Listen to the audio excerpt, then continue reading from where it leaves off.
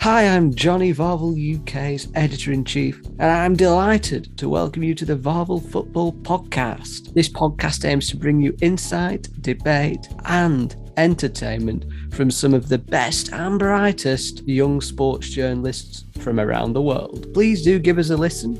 You've already started, so I'd recommend staying for a little bit longer at least. And if you enjoy what you're hearing, then please do give us a subscribe.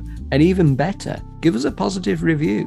Positive reviews are a great way to expand our reach. Not only would this mean a lot to me, but it would mean a lot to over 300 writers that write regularly for VAVEL UK. We hope to get as many of them on this podcast as we possibly can over the course of the 2021 to 22 season. Anyway, enough of my waffle. Let's get straight into this.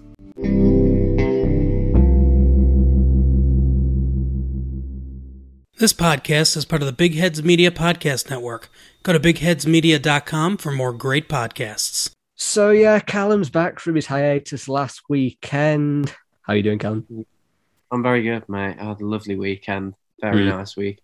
Yeah, well, you know I didn't. Feeling quite ill, and then my own team conceded an 86-minute goal. We do chat off the podcast, unfortunately, but Harry had... Harry's back actually from the first podcast, and interestingly, we've got Josh Fletcher as well from VAVEL Arsenal. He does his own podcast, VAVEL Arsenal podcast, which actually goes up on YouTube. So a little plug there for you, Josh. And this all came because Jake Leach, actually, who was due to be on, cancelled a few hours before. I sent a message off to Harry. Jake sent a message off to Josh, and then I just thought, oh, you know what? I won't disappoint any of them. We'll merge you both together and have a team of four doing the coverage for this week's podcast. How are you both doing? One at a time, please. Go on, Josh. Good to be on. Thanks for having me. Not too impressed with the Arsenal game, but tried not to let it ruin my weekend and enjoyed Liverpool, Chelsea and some of the other games going on. So all good. Well, my weekend was pretty much ruined after I thought we'd won the game in the 90th minute and then conceded a 96th minute equaliser, but all the joys of being a Newcastle United fan, eh? So we'll go to the big story of the weekend. Now, it was an amazing transfer that has just happened.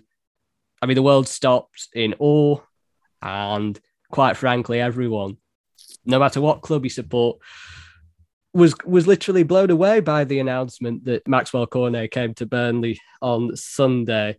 But apart from that one, Ronaldo as well, he went to Manchester United. He returned for the first time since 2009. Well, obviously he's been back to Old Trafford, but not wearing the red of Manchester United. I mean, Callum, first of all, it was quite incredible, wasn't it? No one saw that coming. Yeah, I mean, we were in dialogue, weren't we? You were adamant he was off to City, and then I went for the classic old, the old, won't believe it until he's holding up the shirt. But it was just it was insane, and it was sort of that transfer sort of thing that you sort of lost in the modern day because of social media. We sort of know what's happening all the time, but with the United and Ronaldo thing, everything just happened bang, bang, bang so quickly, and it's so fitting.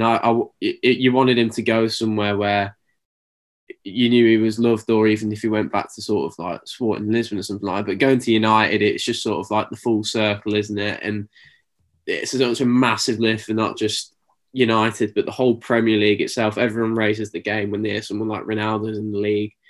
He's a cult figure. He's done it all. It's just magical to have a player with that quality back. And I'm happy, even as a opposition fan who has no affiliation to Manchester United, to watch Cristiano Ronaldo progress Premier League again, even at sort of, he's an experienced head now. He's not raw talent like when he first came to the league. He's an experienced head, and it's gonna be absolutely brilliant to see him back again. No, absolutely. You're absolutely right. I mean, they did really well to rush through the announcement because they were worried it might clash with Cornet's arrival at Turf Moor. So it was very fortunate that they managed to stop that big clash on social media. What a signing. I mean, Harry, from your point of view, he could be making his debut against your team in 2 weeks' time. I mean, that's quite a frightening, and also, like you said, it's quite a frightening prospect. You also said how fair. It's also quite a privilege to see the return of Ronaldo against your team. Kind of. Other than Alan Shearer, he's my favourite player of all time. So it's an absolute privilege to see Cristiano Ronaldo play. I saw him play in Madrid. at the Bernabeu when I was like 16. I'll never, ever forget the day. It's going to be, I think playing Man United, regardless of Ronaldo playing or not, is a pretty daunting proposition for a Newcastle fan. But like Callum said, it's great for the Premier League just to have a player of his quality back. We've lost like a superstar. We've not had this for so long. So to have, I know he's 36, but Cristiano Ronaldo is not a normal 36-year-old footballer. He's easily got another 2 to 3 years left at him at the very top. And I expect him still to score 20 to 25, maybe even 30 plus this season. He's that good. Josh, echo those thoughts, or a bit worried, a bit annoyed as an Arsenal fan, maybe that the transfer. Yeah, I mean, mixed feelings. Really, obviously, it's delighted to have him back in the league. I just missed his prime where he played in the Premier League, but obviously, sort of seen all the videos and stuff.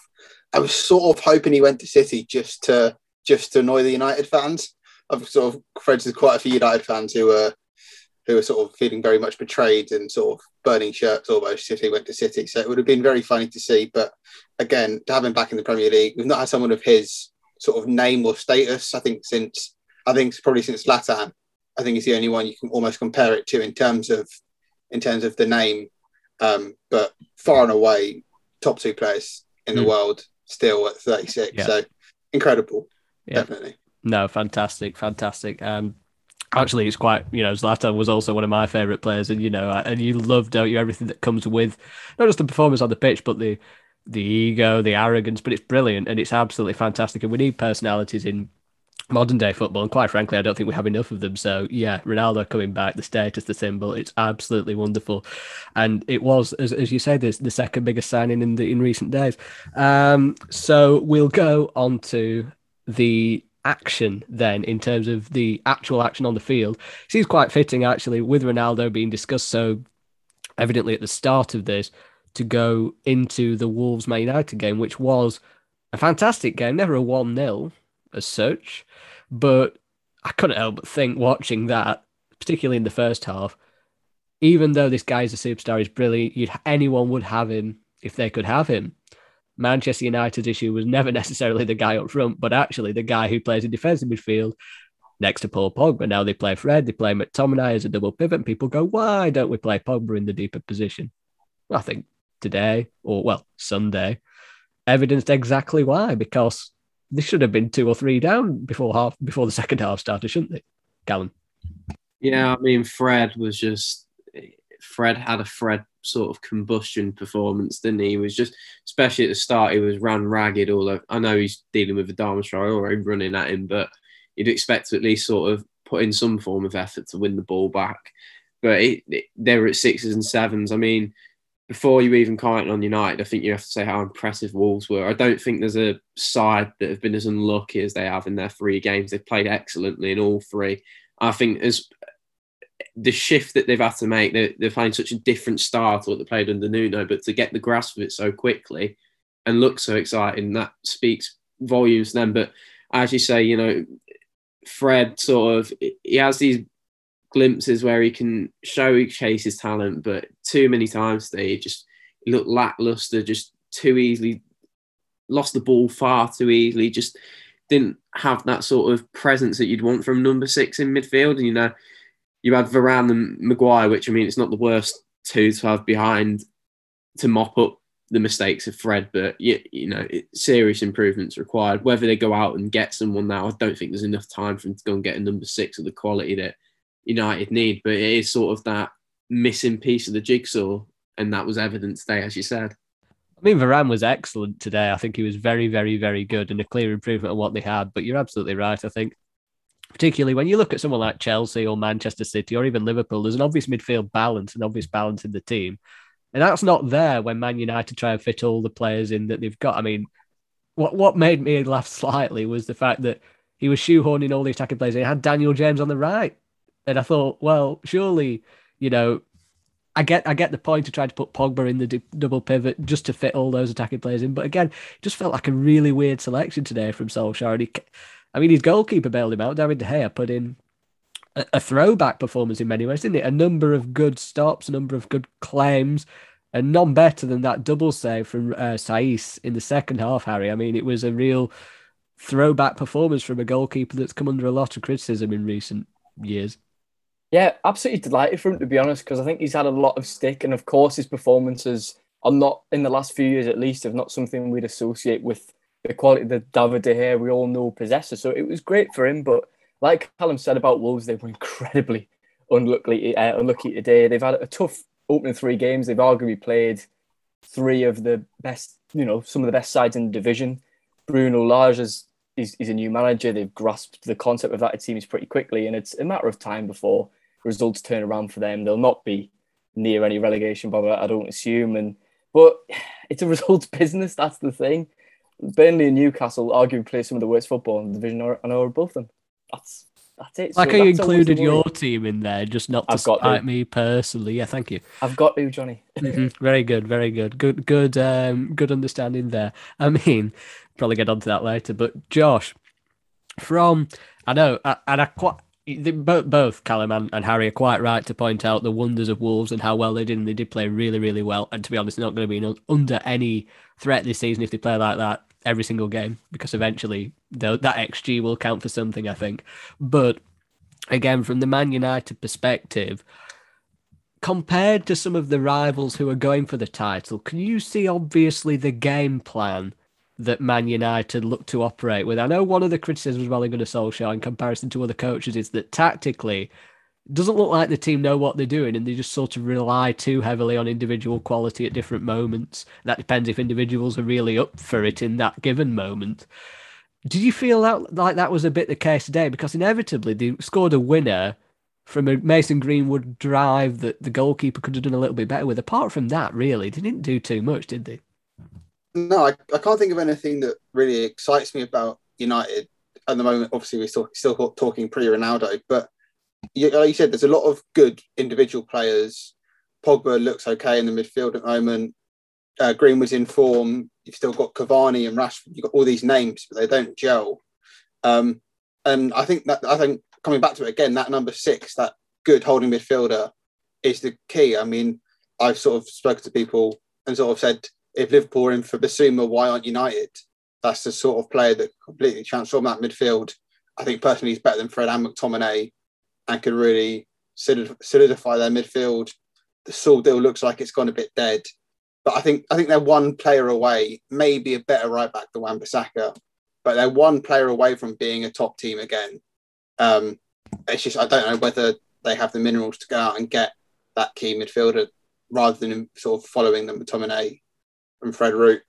Basuma's a quality shout, actually, Josh. I didn't think. I mean, it's something that's so obvious as well. You see the way he plays in that Brighton system, and he does a great job off the ball, very tidy on the ball. I mean, I actually think Fred does quite a good job off the ball. It's just on the ball. He gives the ball away. So it's like, I remember someone told me on a podcast I did a while back, he's like, he'd be a perfect dog, which I thought was hilarious, in that you get the ball and then he'd give it you back, and then you throw it away and then he'd give it you back. That was a wonderful analogy, I thought. But yeah, I think Basuma's a wonderful shout, actually, and something that I'm surprised, there hasn't been much talk about it. Like I said, it has gone dead, but maybe with a few days left of the window, they can do something there, though. Brighton, as you well know, might drive a hard bargain, given that they managed to take £50 million out of you for Ben White. Josh shakes his head. There you go, a bit of audio description. We don't provide the video quality, unfortunately, but I mean, on to that Arsenal game then, Josh. I mean, we have to go there. It was, it was an interesting watch. It was difficult watch, even for the neutral. Even for me, I felt quite. It was like I was watching someone be physically beaten, and it was not. It was not nice. So I can only imagine your emotions through that game. In fact, the best question really to start with is, what were your emotions at the end of that, and how do they differ from now? Is there any perspective, or is it similarly raw frustration and just anger at what you'd witnessed? I think to talk about the Arsenal game, you've got to start the team selection, which I don't think any Arsenal fan or any football fan I know could quite understand. Playing 3 at the back in a game that you really didn't need to, with Kolasinac, who was a left wing back, starting at left centre back when he was apparently leaving the club 4 days ago. So it was, annoying team selection, very frustrating. And then it's the same old story for Arsenal this season. We start good for the first 3 or so minutes. And then if we don't get an early goal, completely capitulating. We're 2-0 down within 20 minutes or whatever it was. And it was just, I've got to the point now almost where I'm still annoyed and upset, but I'm not angry at the team anymore. It's just almost accepting the inevitable. And we know Arteta won't get sacked for a while. It won't be anything good for the team. There's no point with the transfer window closed. So it's just frustration, and nothing's really going to change because we know what the team and the board are like. So just accepting the inevitable really now. I've got to that point. It's just not even anger. Well, yeah, I mean, yeah, very well put, really. There's not much to... That is really bleak, that is. That is just exactly what you'd expect, I suppose. I mean, from the Arteta point of view, then, I mean, you've sort of touched on it from top to bottom, Josh. It is a mess. The recruitment's been bizarre, I think, for quite a while. The way I look at it, in many ways, when Arteta came in, there was a bit of a revival after the downturn under Unai Emery. There was a bit of a resurgence. You could see things happening. I used to watch Arsenal, compared them to maybe a Lampard, Chelsea, or at the time Solskjaer United. I thought, we can see patterns of play going on. With the right recruitment, this could be stepped up and we could see something. And then there was a poor recruitment last summer, which been followed by an interesting set of recruits this summer. And it almost seemed to me like the players, when they were playing on the field at the Etihad, were looking around as disillusioned at how there hasn't been that progress in recruitment, how the tactics just don't see it. Just everything looked confused, everything looked disjointed, nothing looked like it was in any cohesion. It looks like they've gone backwards. I mean, has he lost the dressing room? Is it just the fact that the players aren't good enough? Why are they in this state? I've got 500 questions, and it's just ridiculous, isn't it? I mean, confused is a perfect way to put it, and it's almost how I feel as a fan in this fan base, that we can't quite make out what's going on. I think you look at last summer, and the Willian signing was a bit weird, but apart from that, you can sort of be like, right, we need another centre back for some cover because David Luiz looks a bit shaky. And we brought in smartly, and then it was a bit sort of demoralising season. I thought he lost the dressing room for a lot earlier than it's being talked about now. I think that Europa League campaign was, dreadful. He didn't look confident in the team. The team didn't look confident, or they're not playing for him, especially finishing 8th. And then this summer, you let 3 or 4 good centre backs go. David Luiz went. Mavropanos had a good season on loan in Germany. He went. Zach Medley looked a promising youngster. He had good spells at Gillingham and Kilmarnock, I think it was. Looked okay. Saliba, 30 million. He's not played a game for us. He's back out on loan. And you go and spend 50 million on a centre-back who's had one okay season in the Premier League. I know he's looked good for Leeds on loan. He made England squad, but he's not proven himself at the top level. I think we need to create a midfielder. Odegaard came in, but he was here on loan. Doesn't feel like a new signing. We've not addressed the right back issue when we've got 4 right backs. None of them are good enough, and at least 2 of them want to leave. It's just a mess. But I think that's Arteta and Edu's fault. We can't sort of say that we've not spent money because we've spent the most in the league, potentially in Europe. I'm not quite sure of that, but definitely in the league. Mess from top to bottom is a perfect way of putting it, really. And there's a lot I can say, but it would just get boring because I'll just be repeating the same thing over and over again, that no one's good enough. Well, I was reading an opinion, actually, and it's not my words, but the words of someone who on social media or whatever, and they were saying that basically Mikel Arteta has a perfect tactical blueprint to take on virtually any team. You know, he's come from Manchester City, he's got the plan from Guardiola, he's got his own nuances that he wants to fit in. But essentially from top to bottom, almost, maybe barring the strikers, the team isn't good enough to implement that across the board. Now, is that Arteta's fault that he's not flexible enough to alter that? Or is that, first of all, would you agree with that? And secondly, who is making these transfers, do you think? Do you think it's the sporting director, or do you think it's more emphasis on the manager for these deals? I'm not sure I agree. I can't tell you what Arteta's game plan is. It sort of feels he's so dependent on about 3 players, Saka, Smith Rowe and Tierney. Aubameyang, you can't rely on anymore. He didn't have a good season. He's looking a bit old. Lacazette, fine, looked good in pre-season, hasn't proven it. And it just sort of feels a bit disjointed. And then he goes and Jacques gets sent off yesterday, and he doesn't make a change straight away. And you have a midfield of Odegaard and who's an attacking midfielder. It doesn't all fit. And then he comes on and he drops Lokonga, who's looked solid. And there's just a lot of things that just don't make sense. I think he has to have a say in transfers. I think he won the FA Cup, then they changed his contract. They gave him a managerial position, not a head coach role. So I think he's got some involvement. I think Edu's got some involvement. And I think, like football's now, it's business. So it's who's friends with what agents. It's why you've seen Willian come in from Kia Drabjian, and a lot of his players have come in. A lot of Brazilian players have come in because Edu's Brazilian. So it feels very political, and I can't understand it. As fans, it's easy to say, right, we need X, Y, Z. They're available. Put in a good bid for them, and then we can improve the team. And they go and sign players that no one really wants or feels we need. No, yeah, it's really, yeah. I mean, trying to dissect Arsenal's problems is a podcast in itself, maybe 4 or 5 actually, and you could probably attribute it to little different facets of it. I mean, it's ridiculous, but I think you did quite a good job of summarising that in about 8 or 9 minutes. Not that it's necessarily something you wanted to do. Harry, on the other hand, Manchester City in that game were tremendous. I mean, no Cristiano Ronaldo, no Harry Kane, but you've got Ferran Torres in the false 9, as well as many other players who, well, we always said, like, it always made me laugh.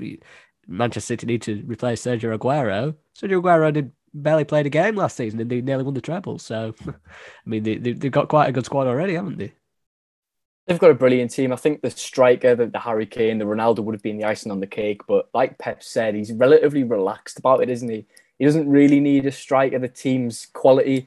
Got to say, yesterday they were brilliant. I know Arsenal were awful, but Manchester City still put 5 past them. They were excellent. I've got to say, I am loving Jack Grealish's new role just in behind the attackers. I think we're going to see some even more fantastic stuff from him. Gabriel Jesus, special shout out for him as well. I know he kind of goes under the radar a lot, and maybe he's a bit underrated. I understand he's probably got one of the easiest gigs in Premier League football, but credit to him, had a really good game yesterday. And Ferran Torres, I think they paid, was it £20 million for him? Yep. That could be one of the signings of last summer. But easily. Yeah. Only second to Cornet in the past year. Of course. Third to Joe Willock. I've got your back, Harry. Very good. Thanks. So I think it's I think that's pretty much. I mean, we could go on forever about Manchester City, but it seemed like there was, and I'm sure you'd agree, Callum. Really, it was a game where I was going to say learnt nothing actually, but I suppose we did, because a lot of people were saying now that they haven't got Harry Kane, now they haven't got Ronaldo, now they haven't got that stellar striker that Harry said icing on the cake. Essentially, they'll be out of this title race because everyone else is strengthened. But no, that is simply not the case, is it? Because they actually thrive by having a false 9, having 4 or 5 players that can get double figures. It makes them very hard to play against, very unpredictable. Who are you supposed to mark in the box? You're on mute. I'm all right now. Yeah, so I think we have a tendency with Man City, just because of the nature of how good they are as a side. We sort of overlook just when they do play on top form, and yesterday was a perfect example. It's ruthless. It's what title winners do. They put teams to the sword, and they didn't just put Arsenal to the sword. They just absolutely dead and buried them, didn't they? Pretty early on, that sort of false 9, and you have all those players, they can interchange, can't they? It's like you say, it's so hard to pick up, and then you take off one player and then another player with just as much quality, if not more, is coming on, and it's sort of this never-ending, relentless wave after wave of constant attack. And when you have players that have the ability to have the free creative role like a Jack Grealish, and then you have the players sort of like Ferran Torres who drift in and out constantly. 1 minute they're wide, 1 minute they're in. It's borderline impossible almost, especially with the quality they have. And, sometimes they look like they're just sort of steamrolling through games, but, we all know how relentless Guardiola is, how ruthless he is. That team is as good as it is for a reason. These players are real quality players, and I think that showed. Arsenal, were poor, but I think you can't discredit just how good Man City were yesterday. Yeah, no, absolutely true. Absolutely true. Absolutely within the title hunt, as I suppose are Man United to a point. But really, other big clash of the weekend was the Liverpool-Chelsea game, which had quite a bit of, some element of controversy to it. It was a very good first half. Game changed on the decision. On the stroke of half-time, Reece James sent off, penalty given, scored by Salah, sent off for a handball offence. Now, I had a bit of an argument with a few people on Twitter. That's fine. Very, very healthy, polite argument. I call it a debate about whether or not it should have been a red card. And I think that's going to be the base of the discussion, really. I might find myself outnumbered here, but I'll reveal my opinion after. Josh, what did you think about that one? It was an incident that was over in the blink of an eye, the Reece James handball. Firstly, what do you think of the moment? Secondly, what do you think now? Watching it on the telly, I looked at it and I thought, he's just saved his team a certain goal. He's done really well. Then you see the replay and it sort of thinks it's hit his knee first, bounced up, and you sort of look at it more and more and analyse it, and he's moved his arm towards the ball. So I think he has moved his arm towards it. So I think it is a potential for a red card.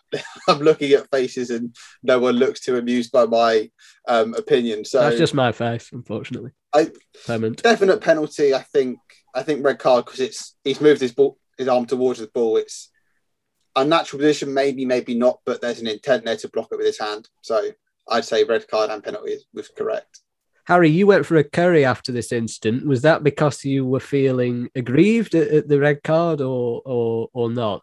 He told me that before we went on the pod. He didn't just reveal it. If you think you've not heard it. Sorry, go on, Harry.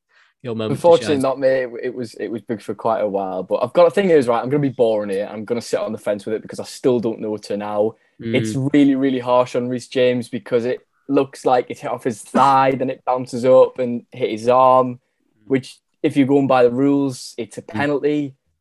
Essentially, he's saved Chelsea from conceding the goal. That means it's a red card. But it's difficult. The referee's had a tough call there. But if you're going to go with the rules, it's a penalty and a red card, unfortunately. Callum?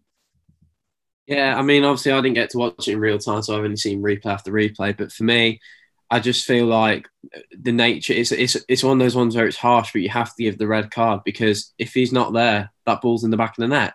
It's a goal, and regardless of whether it's either hit his knee first or he's moved his arm first, it's hit his arm and it's denied a clear goal scoring opportunity.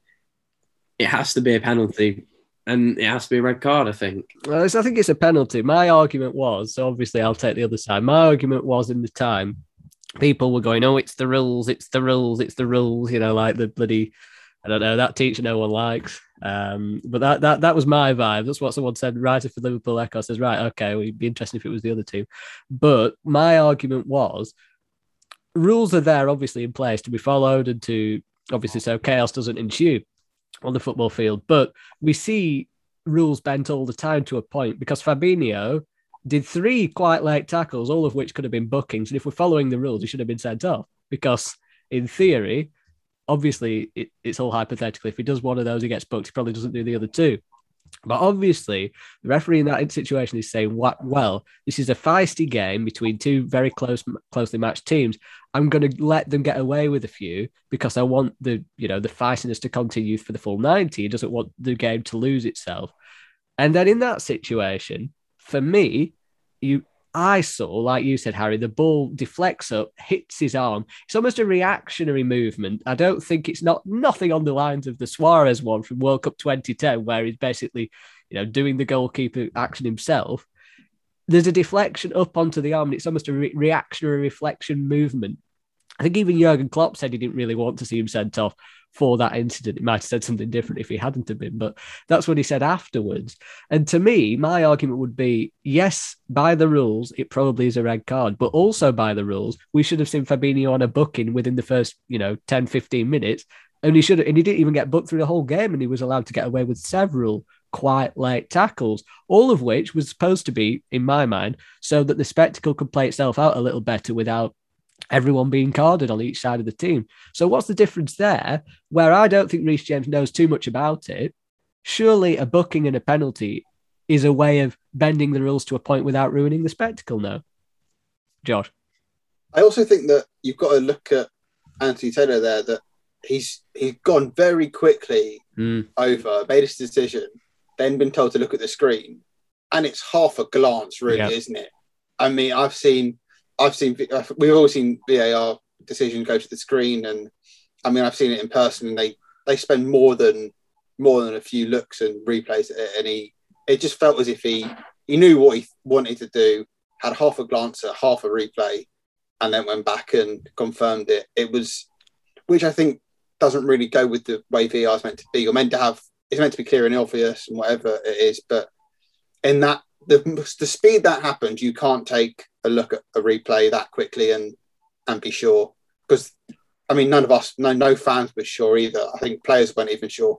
So the amount of time he spent at the VAR screen, I think wasn't really fair on James. He should have given it a proper look. Yeah, you're right. Tuchel commented on that actually after as well. He did say if he'd have actually seen the full video in action, he might have thought differently. So that's a fair point, Josh. I actually forgot about that.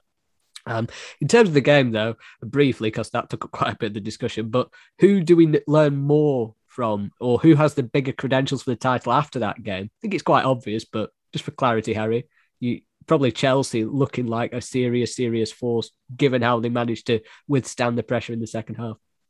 Oh, absolutely. Chelsea, if anything, that's probably one of the best singular points they'll gain all season. Liverpool, arguably, I know the fans will say they're in for the title, but when you compare them to the likes of Manchester City, Manchester United, and of course, Chelsea, they aren't really. Liverpool really should have won that game when you think of it. I think it would have been a massive turning point this early on in their season if they were able to get a win over Chelsea, but they couldn't do it against 10 men. They couldn't break them down. And for Chelsea, it's a great point in the road, you've got to say.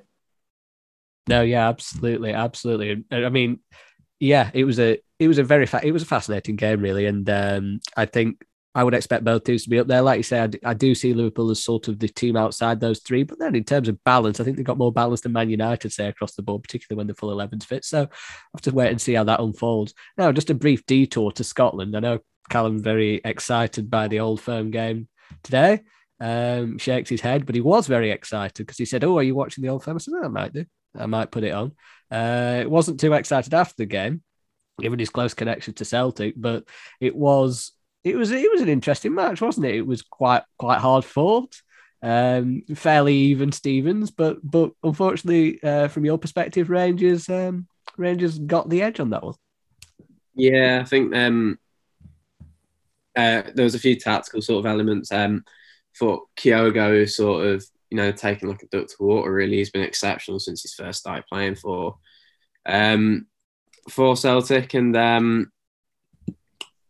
think there was a tactical mistake. He's been playing down the middle predominantly, but he starts Edouard down the middle. He said that was because James Forrest was injured, but I think overall across the board, it was a really good game from an entertainment perspective, wasn't it? It was back and forth. I think the game was marred ever so slightly by no away fans in the ground, but that's a separate issue in itself.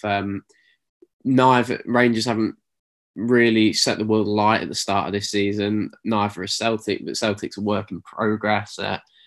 Rangers, lots of people out with COVID. Gerrard's out COVID. Several first teamers, both first and second choice goalkeeper are out.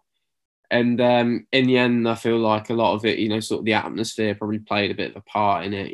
Rangers fans are up for it, aren't they? First time they've seen their side as champions against their biggest rivals for a long time. And it's just one of those ones where sort of, there were tweaks where you could change stuff. I thought Juranovic, who came in, made his debut, was really solid for Celtic. He played left back as well, he's predominantly a right back, so he looked quite solid. Defensively, it's probably one of the best performances Celtic have put in, because they have looked shaky at the back in recent times, and still it's a work in progress. They've changed a lot. There's a lot of new players in, but this one game won't define the end of the season. I think it's some quite close title race up in Scotland if you based it upon performance. I know, obviously, you watched it as well. You've got a bit more of a neutral tinted vision to it, so I don't know what you thought of it. I thought Celtic controlled much of the possession. I think Rangers were less fussy about how they went about the business, trying to get the ball forward more quickly, more aggressively, created more of the chances for the majority of the game. I do think when they went ahead, they sort of sat deeper. Celtic started to be a bit more penetrative, and they did have a few chances at the end, which probably would have meant that a draw was a fair result in that instance. But for the more majority of the game, I would say that it was more Celtic looking good, playing the ball out from the back, getting the ball forward, progressing it forward, but lacking that killer instinct in the final third. Whereas Rangers just wanted to get the ball forward, get shots off, and I think they created a little bit more from that perspective. But yeah, it was an entertaining game from a neutral perspective. I honestly don't watch Scottish football that often, but again, I thought it was quite a good game to watch. Now, amusingly, while that was going on, there were fireworks going off outside Harry's house, as he put in the chat. Don't come to me. No one gets away with anything on these podcasts, unfortunately. But there's no better place to start, really, Harry, than the 2-2 thriller at St James's Park. Your team going 2-1 up, Newcastle 2-1 up in added time, only to go to 2-2. But hey, it was a good game, wasn't it? I suppose. From my point of view, it was a good, exciting one, end to end. As ever, it was a thriller in the second half. But to be honest, Newcastle getting a draw from that game, they were relatively fortunate. They were awful opening 45 minutes. Johnny thought he was funny. He put a little photo of the stats at half-time in our Newcastle group chat, which, of course, really, really pleased everyone. Yeah. Fortunately, second half, we were a lot better. Got a goal up through Callum Wilson. That's exactly what he does. He puts the ball in the back of the net, pulled back by a relatively fortunate equaliser, and then 90th minute, Alan St-Maximin puts the ball in front of the Gallagher there and smashes it home. We're thinking, we've won the game. You've got everybody on Twitter. You've got journalists going, St-Maximin has won the game for Newcastle. I was like, nah, this is Newcastle. They will still manage to mess this up. Lo and behold, they did. Shocking defending. Penalty, James Ward-Prowse. He ain't going to miss from 12 yards. And in the end, it was probably a fair result. But if anything, Newcastle were probably fortunate to get a point from the game. Well, yeah, I read actually on social media, don't know how true this was, it was something along the lines of Southampton had racked up this, it might be different after the Wolves game just gone, but they'd racked up the second highest XG in any game so far this season. Because I think Gineppo missed an open goal, then he nearly missed, well, it wasn't quite an open goal again, but it was a very, very good opportunity. But then it's quite odd because we had Southampton, many of us, as relegation candidates, but they did play very, very well, didn't they, in that game? And did it make you feel worse about your own team, Harry? Or well, that's the thing, because I think I said in the Newcastle group chat after is how many points realistically are Newcastle going to pick up this season? They've arguably, they've drawn arguably one of the worst sides in the division, I would say, in Southampton. That's no disrespect to them. They played well. They were better than us, but they didn't win. That's the worry we've got as Newcastle fans. There's no hope. I know Arsenal fans talk about, how miserable their time is.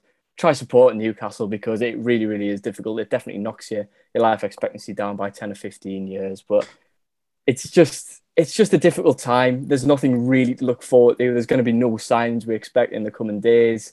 The midfield is desperate for new recruits. Defensively, the writing's on the wall. They've conceded, I think, 8 goals in the first 3 games and picked up a single point. The only shining star in this team is Alan St-Maximin. And like I said in the first and podcast, Jeff Hendrick as well. Hendrick. He was good for Burnley. We were sad when he left. You can have him back. The shining star in this team is St-Maximin. Like I said in the opening podcast. Wilson as well, though. Wilson's a very good Callum Wilson as well. Yeah. But you've got the rest of the team's just not up to it, unfortunately, and you're only going to win a certain amount of games and you're only going to get a certain height in the table. And as it looks, the highest we're going to get is 17th. Oh, happy. Yeah. Anyway, on to. I'll tell you what, we'll go to the Burnley game now. You know what, we've been doing this Burnley Newcastle thing all the way through. We'll go to the Burnley game. Callum, interesting game. Leeds are a good side. Burnley, obviously a wonderful side. It was a very, I'd say it was quite even, Stephen. You said a draw was probably fair. Probably was a fair result, even though I'm slightly frustrated at the fact that Patrick Bamford scored with the first shot on target in the 86th minute. It was still quite a good, I'd say a good physical derby kind of game, wasn't it? Yeah, it had that sort of, Yorkshire, Lancashire feel, didn't it, really? Thought Burnley did quite well to nullify Leeds. We all know what Leeds are, just intense, aren't they? go at you for 90 minutes. Don't stop. I thought Burnley did really well to nullify that. I thought for the Burnley goal, I don't know if it's harsh on the keeper, but could have maybe done better. I know sort of he's in a tight area. There's players all around him, but you expect him to maybe palm that away a little bit further. Wood is 4 yards out, though, isn't he? I mean, it's he's not. Well, yeah, that's what I'm saying. He's close out. Whether he sort of, I don't know, didn't think he could or whatever, and it's just unfortunate. Maybe it's a bit harsh, but and then sort of Leeds. Rafinha's their man, isn't he? Sort of had a bit of a quieter game, didn't he, today? But then the quality players are the ones who can sort of coast through a game and do nothing and then conjure up something out of nothing. And he did really well to get past Taylor. His shots well blocked, and it's just sort of right place at right time, is he, Patrick Bamford? Just like Chris Wood was for your goal. He's in the right place at the right time. And I'd say on reflection, both teams will probably walk away feeling like they could have won it, but in reality, a point isn't the worst for either side. Yeah, especially after losing 2 games. I think it was Shackleton's shot. I think Rafinha took Taylor on, then Shackleton's shot was deflected. I do think it was good. I mean, Rafinha did miss a sitter as well, but he's an unbelievably quality player. Wonderful to watch unless he's playing against your team. He's a real skillful talent, and I'm sure he will go on to bigger things in the not too distant future. Josh, West Ham 2, Palace 2. That was really entertaining, actually. London derby between a West Ham team that are on fire, bit leaky at the back, but going forward, they've got some superstars like Antonio, who's in the form of his life. Yeah, I think I watched West Ham Leicester live. I was at London Stadium for that, and they looked very good.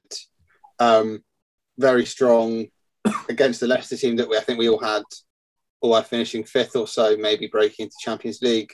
Did very well last season, so it was a bit of a shock to see that. And again, I think West Ham have always had that problem of they might have some great forward players who are expected to do well, but never really looked the best at the back. And they've obviously lost Balbuena. Diop is good. Kurt Zuma's coming in. That should hopefully make an improvement to them. And I don't know. I think West Ham look good. They could make a real challenge for Europe again. I don't think. Well, I definitely didn't have them finishing top 6 or 7 again this season with their Europa League campaign, but they look good. Antonio looks a class forward. Again, Pablo Fornal's revolutionary. I've never really looked particularly fondly of him. I thought there was better options in Lanzini there in that position, but he scored. He looked good against Leicester. He's performing well, so I think West Ham have got a lot to look forward to this season. But very strong to play in. It's good for Palace to get some goals on the board, point on the board. That might take a bit of pressure off certain Arsenal legend in Vieira there. Hopefully they can do some business, and I think Vieira could get them firing if they get a couple of players in. 2 great goals from Gallagher as well, wasn't it? I mean, the second one, lovely. It's sort of a Cruyff turn, isn't it? And then drills it into the near post.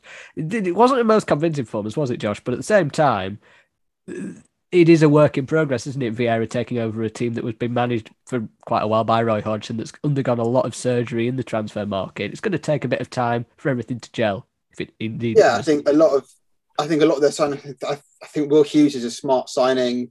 I think they're still being linked heavily to Nketiah, who I think could suit that team very well, especially playing in front of Zaha, Eze when he comes back, Gallagher. It could look strong if they get Nelson on loan as well. I think he could do well if he gets a proper goal scorer in. I know they've got other strikers, but no one really good enough. And a couple more players, I think Vieira could have quite a team on his hands. Yeah, hopefully exciting times for Palace, because again, while they've been surviving in recent years, there has been quite a lot of negativity around Selhurst Park at the brand of play. Obviously, there's always the risk-reward issue when you try and be more expansive, but hopefully for Palace, it goes better than the last time they tried to be expansive under Frank de Boer. Harry, in terms of Brighton Everton, I said to you at the start that Everton had a manager who was the least liked among his own fans. However, you will now well know that he's probably not, and that accolade probably falls to the manager of your team, unfortunately. But in terms of Benitez, he's turned it around. He's not turned it around. There's been 3 games gone in the league, but implementing a style of play which is simple, quick, effective with what he has really worked wonders. Get the ball out wide, cross the ball in, get the ball forward quickly, get the ball to the wingers, Demore Gray and Ross Townsend. Gray's been a steal. Do you think the simplicity of the way Everton are playing is really working at the moment with Benitez? And how surprised are you that he's stormed the start in his first 3 games with 2 wins and a draw? I'll answer the second question first. I'm not surprised one bit because I always knew that Rafa Benitez would do a fantastic job at Everton. Seems he's winning the fans over as well, which is great. They're solid defensively. They're ruthless going forward. And I really do think, I know they've had 3 relatively easy opening games, but I do feel this is a start of a potential European challenge. I certainly think Benitez will do a better job than Ancelotti did last season. I think the playstyle is a lot more simplistic. But the question is, like you alluded to before, Johnny, is Demore Gray potentially one of the signings of the season? £1.5 million. Yep. That's you don't get players like that for £1.5 million nowadays, do you? It was a super goal. I mean, Brighton, to be fair as well, in that it was quite an even game actually. Penalty sort of decided it in the second half, and it was a wonder goal from Gray in the first half that obviously opened the scoring. But from Brighton's point of view, even, and of course Ben White's gone to Arsenal now, so that's a key player of theirs gone. But they still got the core of a fantastic team that are very, very much inundated under Graham Potter's style and philosophy. They all know how to play. They all know what they're supposed to do. They all know their jobs. So you wouldn't see it being a problem for them this season, avoiding relegation and pushing up from where they finished last season. Yeah, I think they'll still be around the 13th, 14th spot this season. They looked great in the first 2 games. They took their chances, but they didn't do that yesterday. They dominated the ball. They had 66% possession, I think they had yesterday. Had some decent chances, but similar to last season, didn't take their chances, and that's the reason they lost the game 2-0. Oh, fair enough. Quick word on Leicester, Callum. They beat Norwich 2-1. You were there. Relatively close game. Norwich probably putting in the best performance of the season. Leicester massacred, full of injuries across the entire squad, but soldiering on and getting an important 3 points. Yeah, I'd probably describe it as what I said to people outside the ground. I described it as one of those games where it could be an underrated win, where it's one of those, we weren't at our best, but we managed to find a way to win, which is, I think it's particularly important. You know, as you said, we've got so many injuries, and then we've got Ricardo as well. He went off with a tweak in his hamstring, so that's our entire first choice back 4 out injured at the minute, depending how long he's out for. But, you know, I feel like, you know, vintage Vardy, you know, perfect definition of one chance, one finish yesterday. Norwich, there were signs of sort of, you know, you can see what they're doing, and they definitely look better than when they last came up. They've been dealt a horrible hand with the fixtures, you know, the 4 Arsenal on paper. That's a 6-pointer, isn't it, after the break already? You know, the penalty in real time, it didn't look like one. See the replay, it was a penalty. And I just think, like, they just didn't take their chances. That I think in the midfield, they were a bit weak. I thought Ndidi and Tielemans did really well in the middle together. Norwich, but like I said, it's very much similar to Wolves in that they had a tough start, so it's hard to judge them off these games. These aren't the games that you would expect Norwich to win. Maybe you'd have expected them to get a point yesterday, but there's more important games where Norwich's season will be defined. And from what I saw of them yesterday, I think they'll be all right. Leicester not really shone in any of the 3 games so far this season. Had glimpses, but I feel like it's sort of until most of the squad's back. But we desperately need a winger. Hopefully we can get something done in a couple of days. Well, it was better than last week at least. Anyway, in terms of, you mentioned the Arsenal, actually, the joke at Arsenal. I mean, Josh, how does it feel to see Arsenal where they are, and then at the other end of the table, Tottenham, after this 1-0 win over Watford, going to the top of the Premier League table? I mean, that is quite a remarkable contrast. 3 1-0 wins as well. Nuno Espirito Santo playing a brand of football, really, that's getting his team ahead and really good at holding on to leads. Now, of course, Watford and Wolves. I mean, to be fair, Wolves showed themselves again to be a very good outfit, as we've discussed. Managed to overturn Wolves, managed to overturn newly promoted Watford today, and Man City on the opening day. It's all quite rosy at the Tottenham Hotspur Stadium, isn't it? I mean, for now, Spurs always do this thing. They sort of have a bit of a spell where they're top of the league or outperforming teams or beating City or doing better than Arsenal, and then it all sort of comes crashing down a few months later and they sack a manager or whatever. I am saying this in jest. Obviously, they are top of the league. There's got to be some credit in getting 3 wins on the bounce, especially opening your season against the champions, and they will enjoy sort of being top and Arsenal being rock bottom. But we'll see how it goes. They've managed to keep Kane, which I think is crucial for their season. You sort of looked, if he left, that's 20, 30 goals gone. And who comes in to sort of try and replace that? Vinicius didn't really work. Son and Moura and Ali sort of have never really been able to replicate the output that Kane's given them. So I don't know. I think Tottenham have probably gone up in my predictions by keeping Kane, but they're not going to win the league. They're not going to come top 4, and they probably won't win a trophy. So, I mean, they can enjoy it while it lasts, but I don't think it's going to be a particularly fruitful season for them. They can claim they're finishing above Arsenal trophy for another year, but that would be about it.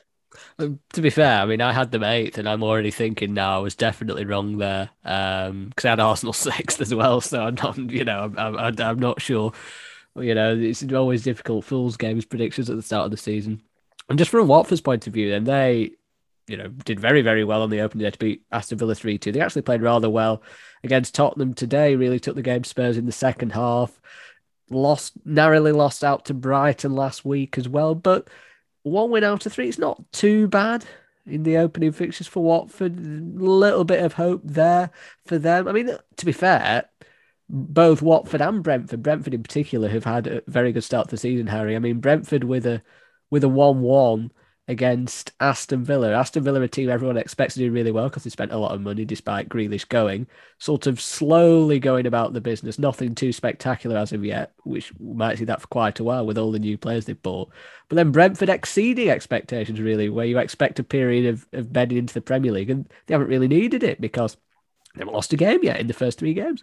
Always thought they'd have a bit of a honeymoon period, usually when a side is fresh into the Premier League. I think we saw it with Huddersfield when they came up. They stormed the first season, had a great year, got relegated the next year. Same with Sheffield United. They finished 17th, didn't they, in the first season? They still stayed up, though. Everyone had them bottom of the league, though, didn't they? I said 17th. Everyone predicted them to go down. Same with Sheffield United. Oh, yeah. I think never mind. You're probably right. I probably did put them 20th, but yeah, no, I get your point. Actually, there is that Renaissance honeymoon period kind of thing. But I mean, I can't remember if I had them to go down, but I don't think many people did. I might have done, but they are surprising me. I think that direct and the ability to go direct and play out from the back is really, really helpful. Tony and Buendia actually both scored in that game against Villa Brentford. Really important for both of them. Buendia with a big price tag. Hasn't really delivered in the first 2 games, but a brilliant goal in that game. And then Tony as well hasn't scored up to this point. Real confident finish, capitalising on poor Aston Villa defending. I mean, those 2 players you'd expect to do rather well in the top flight, wouldn't you? Yeah, especially Ivan Toney. I think he's got all the minerals, hasn't he, to at least get 10 goals this season. That's a big reason why I think Brentford will stay up this season. Very important to have a goal scorer in this division. Little shout out for a celebration as well, winding up the Villa fans with a Birmingham City celebration. But like we said about Brentford, they've had a really good start of the season, quietly going about their business. 5 points from 9 could easily be the surprise package of the season, couldn't they? They absolutely could. I mean, there could be a few surprise packages this season. We'll just have to wait and see how that unfolds. Now, of course, we do like to touch a little bit on European action towards the end. A little bit, I add, because, again, we don't have all day. And, again, you could probably have a whole podcast dedicated to each individual league. And obviously, we don't have that time. But I thought it was interesting that Juventus, post-Ronaldo, because Ronaldo's now gone, losing their second league game of the season 1-0 to Empoli. That's 1 point out of 6 now for Max Allegri's team. Max Allegri coming in to replace Andrea Pirlo, who actually replaced Max Allegri. And coincidentally, Max Allegri didn't have the best relationship with Ronaldo, hence why Ronaldo was pushing to leave. Ronaldo has now left. I mean, Josh, Project Ronaldo for Juventus has been an absolute disaster, really, hasn't it? Because he was brought in to win the Champions League. His stats and his performances and his goals, he's absolutely delivered on that front, particularly domestically. But the fact is they didn't win the Champions League, and by bringing Ronaldo in and paying him the money they paid him, they had to get rid of a lot of exciting young talent. And that's kind of crippled the club in many ways. And now Ronaldo's gone, they are in quite a dire situation because they've got the manager back that they initially sacked, and now they don't have one of the best players in the world that they moved heaven and earth to bring in. Yeah, Juventus is a really strange one. I didn't understand the signing of Ronaldo, sort of him leaving Madrid and going to Juve because they hadn't won one before. It's not he was going to a team with Champions League pedigree. I know they reached a few finals, but they never really came out on top.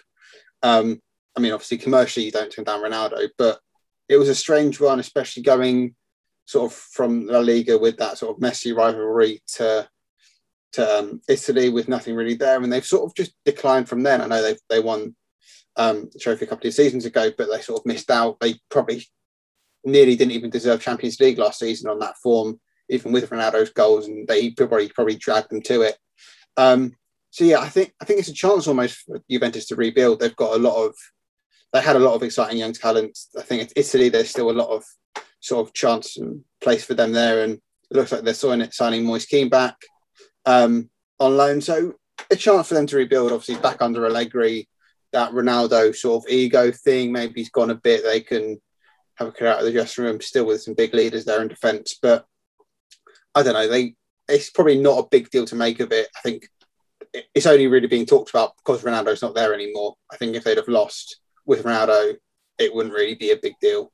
But expect them to be fine as you can be in Serie A when they finished 5th last season. But it'll be okay. They'll be back sort of to Europe to the not too distant future.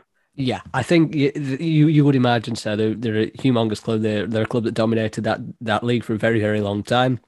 Started by Antonio Conte and carried on really from there. And you would expect they're in a bit of a crisis from that perspective. But yeah, they should be challenging for the Champions League, no doubt. They've got some wonderful players in that group. And again, hopefully from their point of view, they don't suffer like some of the other previous Italian giants have suffered. I mean, Lazio's actually top this week with a 6-1 win over Spezia, and Inter in second at the time of recording, also winning 3-1 this weekend as well.